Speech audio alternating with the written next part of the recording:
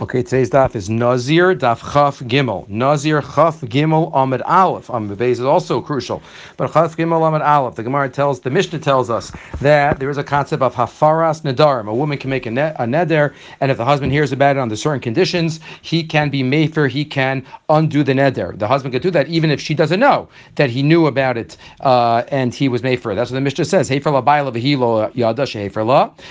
She doesn't know. Ba'ala shosa biyayin v'tamal. If she makes a neder and he was made for the neder, that even if she seemingly violates the neder, she's not going to get malchus because she didn't violate the neder. The neder didn't really exist because she just didn't know. Says the Gemara, Tana Rabbanan Isha Hafeiram Hashem Yislach La. The pasuk tells us that the husband will be made for it and Hashem will give her forgiveness. What exactly is that referring to? Bameh hakasim medaber. What is the perf referring to? Who needs slicha and forgiveness here? Even a woman who makes a neder and the husband got rid of it. And even she needs kapara and slicha because she thought she was doing an avera, even though she actually wasn't doing an avera. Rabbi Akiva, it's a pasuk zeh, and when Rabbi Akiva used to come to this pasuk, Hayabocha used to cry. Other Gemaras we've spoken about, Rabbi Akiva was laughing and smiling. Here he was crying. If somebody thinks they're doing an avera and they don't end up doing the avera, they think they're eating chazir and they end up eating kosher meat, ton kapar v'slicha, they need kapara and forgiveness, as it says here. The woman thought she's doing an avera and she didn't, and she still needs slicha.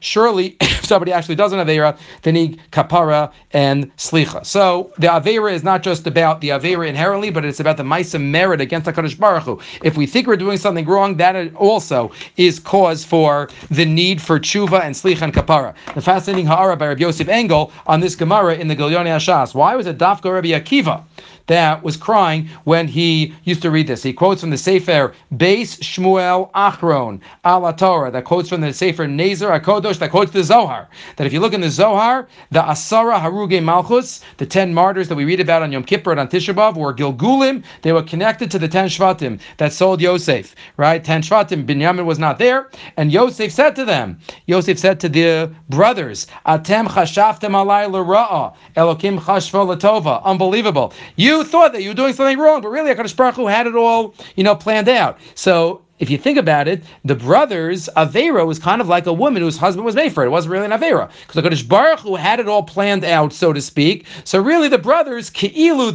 they were involved in an avera, but deep down they weren't involved in an avera, because that's the parallel to the Sarai Rika Malchus and the Shvatim. V'yem kein, cheta mechira, Rabbi Akiva was one of the Asar Arugei Malchus, and he quotes that he was a Gilgal of Shimon. So Rabbi Akiva